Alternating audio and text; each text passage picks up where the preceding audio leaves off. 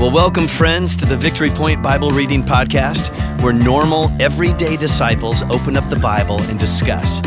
We don't claim to be theologians here, but no one ever said you had to be to read and interpret and apply the Word of God to your life. So thanks so much for joining us today, and here's your host. Hello, VP family. It is Thursday, March 10. I'm Kim Hauer with Joy Spanninga again today. I'm just going to give a big shout out since it is March 10 today. It is Kennedy's 16th birthday. Woohoo! Yay, So, Kennedy. We're recording this ahead of time, but on March 10, we will be going to the Secretary of State, I'm sure, just to make sure she has her license all in check and she'll be able to drive off on her own. That'll be number 2 for us. So I'm not that terribly nervous about it. Wow, she grew up so fast. I know. These kids, they do that. So anyway, happy birthday, Kennedy. She probably won't be listening, but if you see her after this recording, feel free to give her a happy birthday, hug or high five or whatever. She would love it or hate it. I don't know, but it's all right.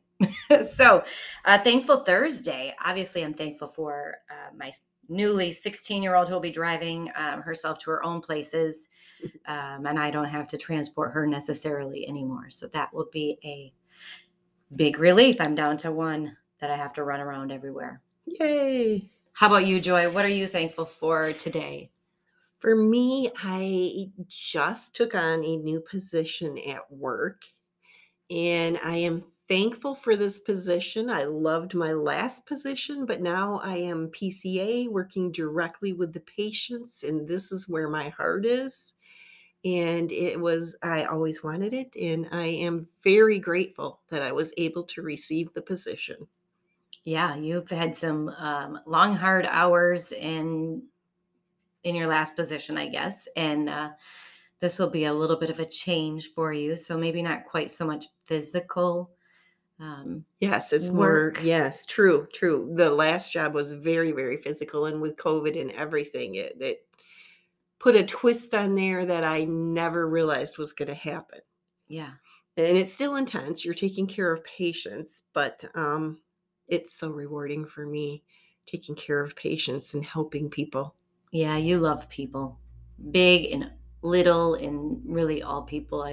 You just love people. So that is a great position for you to be in, and I'm grateful that you are given that opportunity and that your hard work was demonstrated to the people who were looking for you really to fill that spot. So I thank God for that, and that he's moved you into that position. So pray it all goes well there. Yes. Yes. All right. So today we are jumping into Luke chapter 13, verses 31 to 35. And I asked Joy if she'd be willing to read that for us today, and she agreed. So take it away. Okay. At that time, some Pharisees came to Jesus and said to him, "Leave this place and go somewhere else. Herod wants to kill you." He replied, "Go tell that fox I will keep on driving out demons and healing people today and tomorrow, and on the third day I will reach my goal. In any case, I must press on today and tomorrow and the next day, for surely no prophet can die outside Jerusalem. Jerusalem, Jerusalem, you who kill the prophets and stone those sent to you, how often I have longed to gather your children together, as a hen gathers her chicks under her wings, and you are not willing. Look, your house is left to desolate. I tell you, you will not see me again until you say, 'Blessed is he who comes in the name of the Lord.'" Well done. Thank you.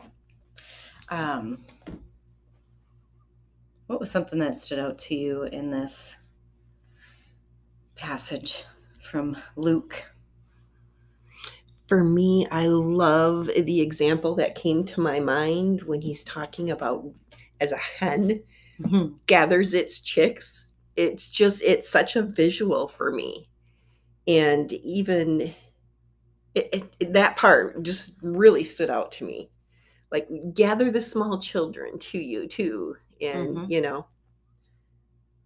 I think that was the most for me that I kind of stuck right there. Yeah, that is a tender image for sure. Um, that was one of the things that stood out to me as well.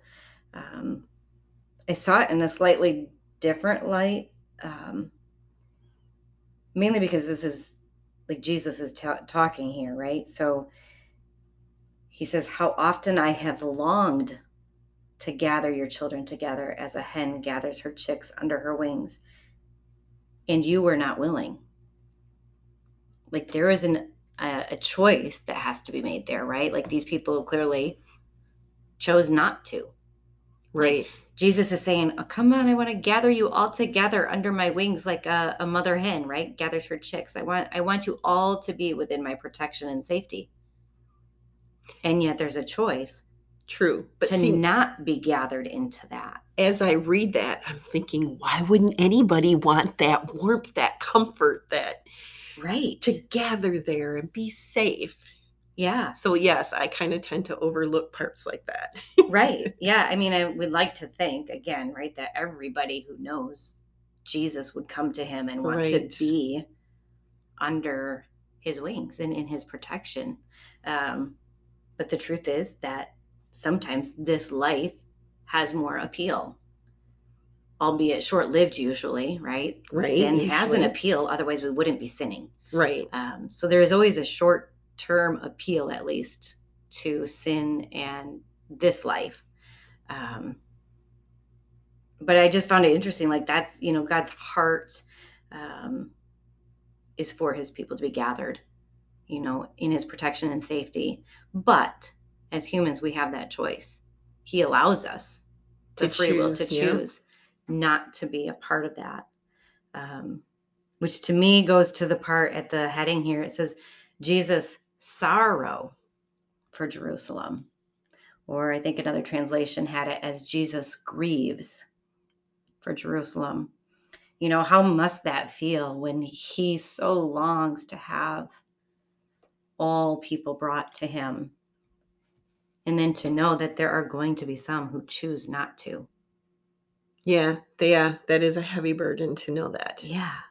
So I mean, it just his heart for people. He doesn't want anybody to not be a part of his fellowship, but he knows that they are human and they have free will. That's why he created them. And so Exactly. they can choose not to. But then again, there's that death, destruction here, desolate, your house is left desolate. There are real consequences to choosing not to be taken in under his wing and protection and care and love. And he grieves for that, it's just sorrowful. Anything else stand out to you in what we read? Like I say, that stood out to me the most, but you're right. Desolate, what a word. Yeah. I mean, when I read over that several times and I'm like, that is true, but hard to hear. Yeah. You make the wrong decisions and there is very real consequences for it. And desolate. Yeah. Not a pleasant place to be. It's not. Think. No, So, I would not think so. I found it interesting at the beginning. I mean, we always give Pharisees this bad rap, like they're not ever spoken kindly of really by Jesus, but yet here they are warning him. Yes. Right? I mean, they're the ones that are coming to him and saying, Jesus, you got to get out of here. You are going to be killed. Herod will kill you. Get out of here before that happens, So there is some level of care and concern that the Pharisees have for Jesus, obviously. Otherwise, they would just pretend as if they didn't know these things and let Herod kill him. Ultimately, that's where we end up going, I guess, right? Where Jesus does end up being killed. But at least the Pharisees were giving him a heads up, like trying to help him out, and protect him like they thought he'd want to be. They were showing a kindness. Yeah. Another thing that caught me too is that in verse 32, I kind of just chuckle at it because Jesus replies, these are Jesus' words, right? So in the Bible, this is what he says, go tell that fox. And I'm like, huh. Not that fox would be necessarily a bad word or mean maybe, but I mean, you get the sense. He's not saying kind things. He's like, go tell my sweet friend Herod that this is what I'm going to do. He's like calling him a fox. I'm assuming that fox has some derogatory or Slight. negative, right, connotation to it when he says that.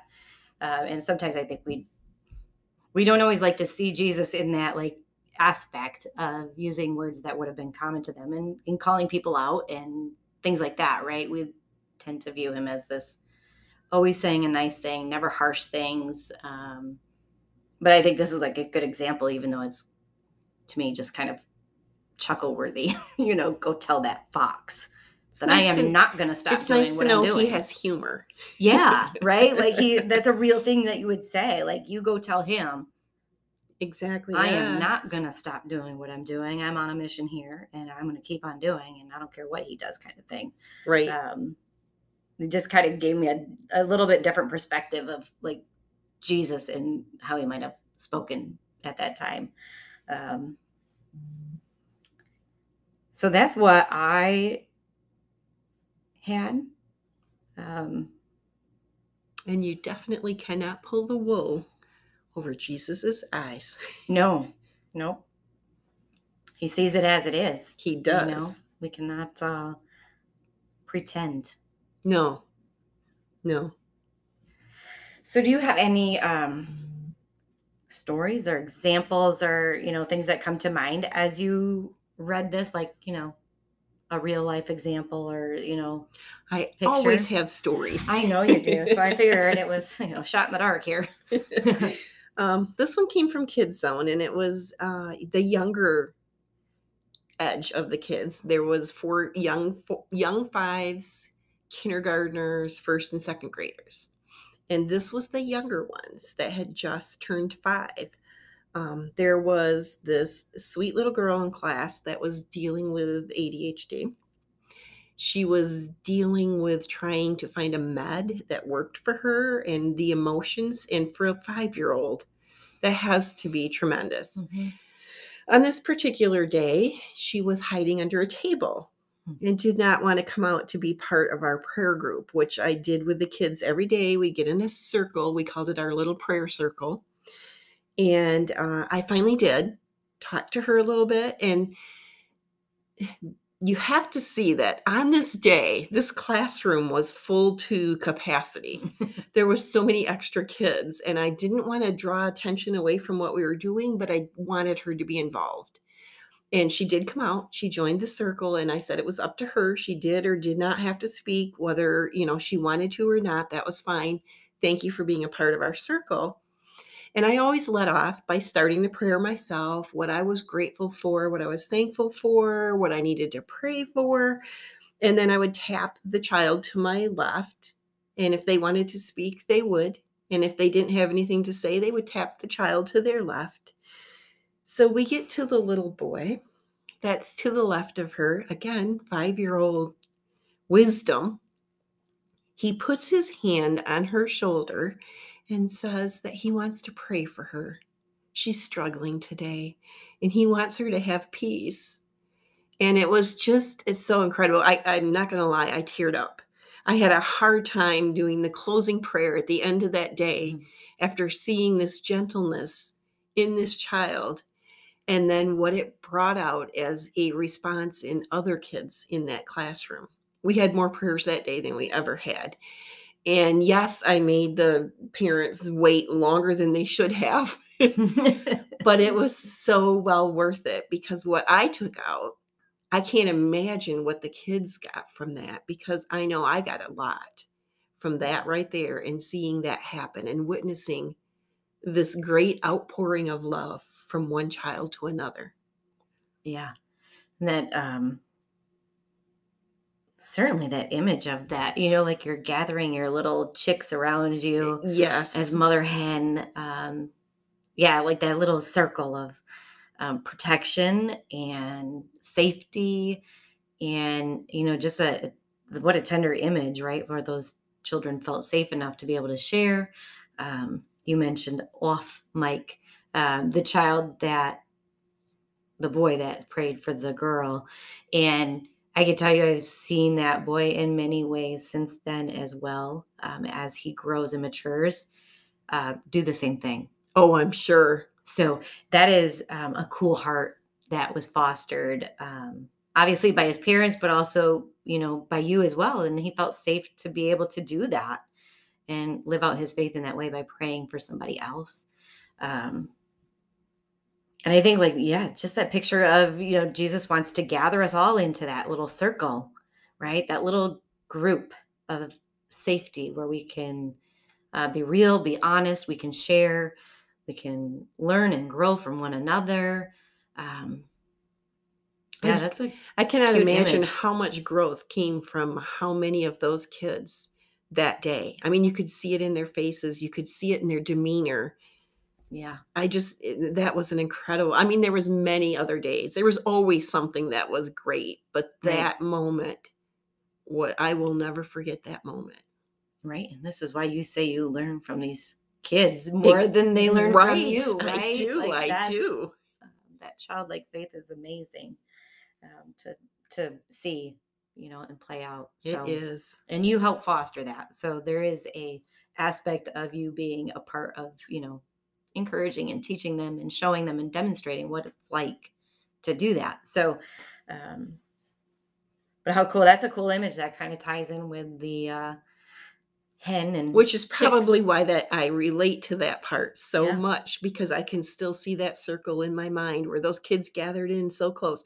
It was pre-COVID, so we were right tight against each other, and each other was supporting. I mean, another, each of the kids was supporting another. I mean, some were quiet, but by the time we had done the circle a few weeks in a row, every one of those children had something to say. Yeah. In their prayer, and it was just incredible to see. Yeah, fostering boldness, courageousness. Yeah, that's awesome. Thanks for sharing that story, Joy. Love it. So as we go into our Thursday and wrap this up today, I am going to use our traditional closing or blessing for today, because we haven't done that this week. So I am going to use that, unless you have something. No, that sounds wonderful to me. All right. Well, it is from the NIV version, number 6. May the Lord bless you and keep you. The Lord make his face shine on you and be gracious to you. The Lord turn his face towards you and give you peace. So have a great Thursday, and we are back one more day tomorrow to close out the week. So we will see you back tomorrow. See ya.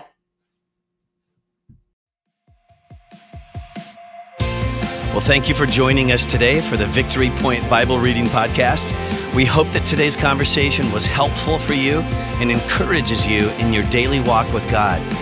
If you have any questions or thoughts to share with us, please email us at info@victorypoint.org. We would love to hear from you.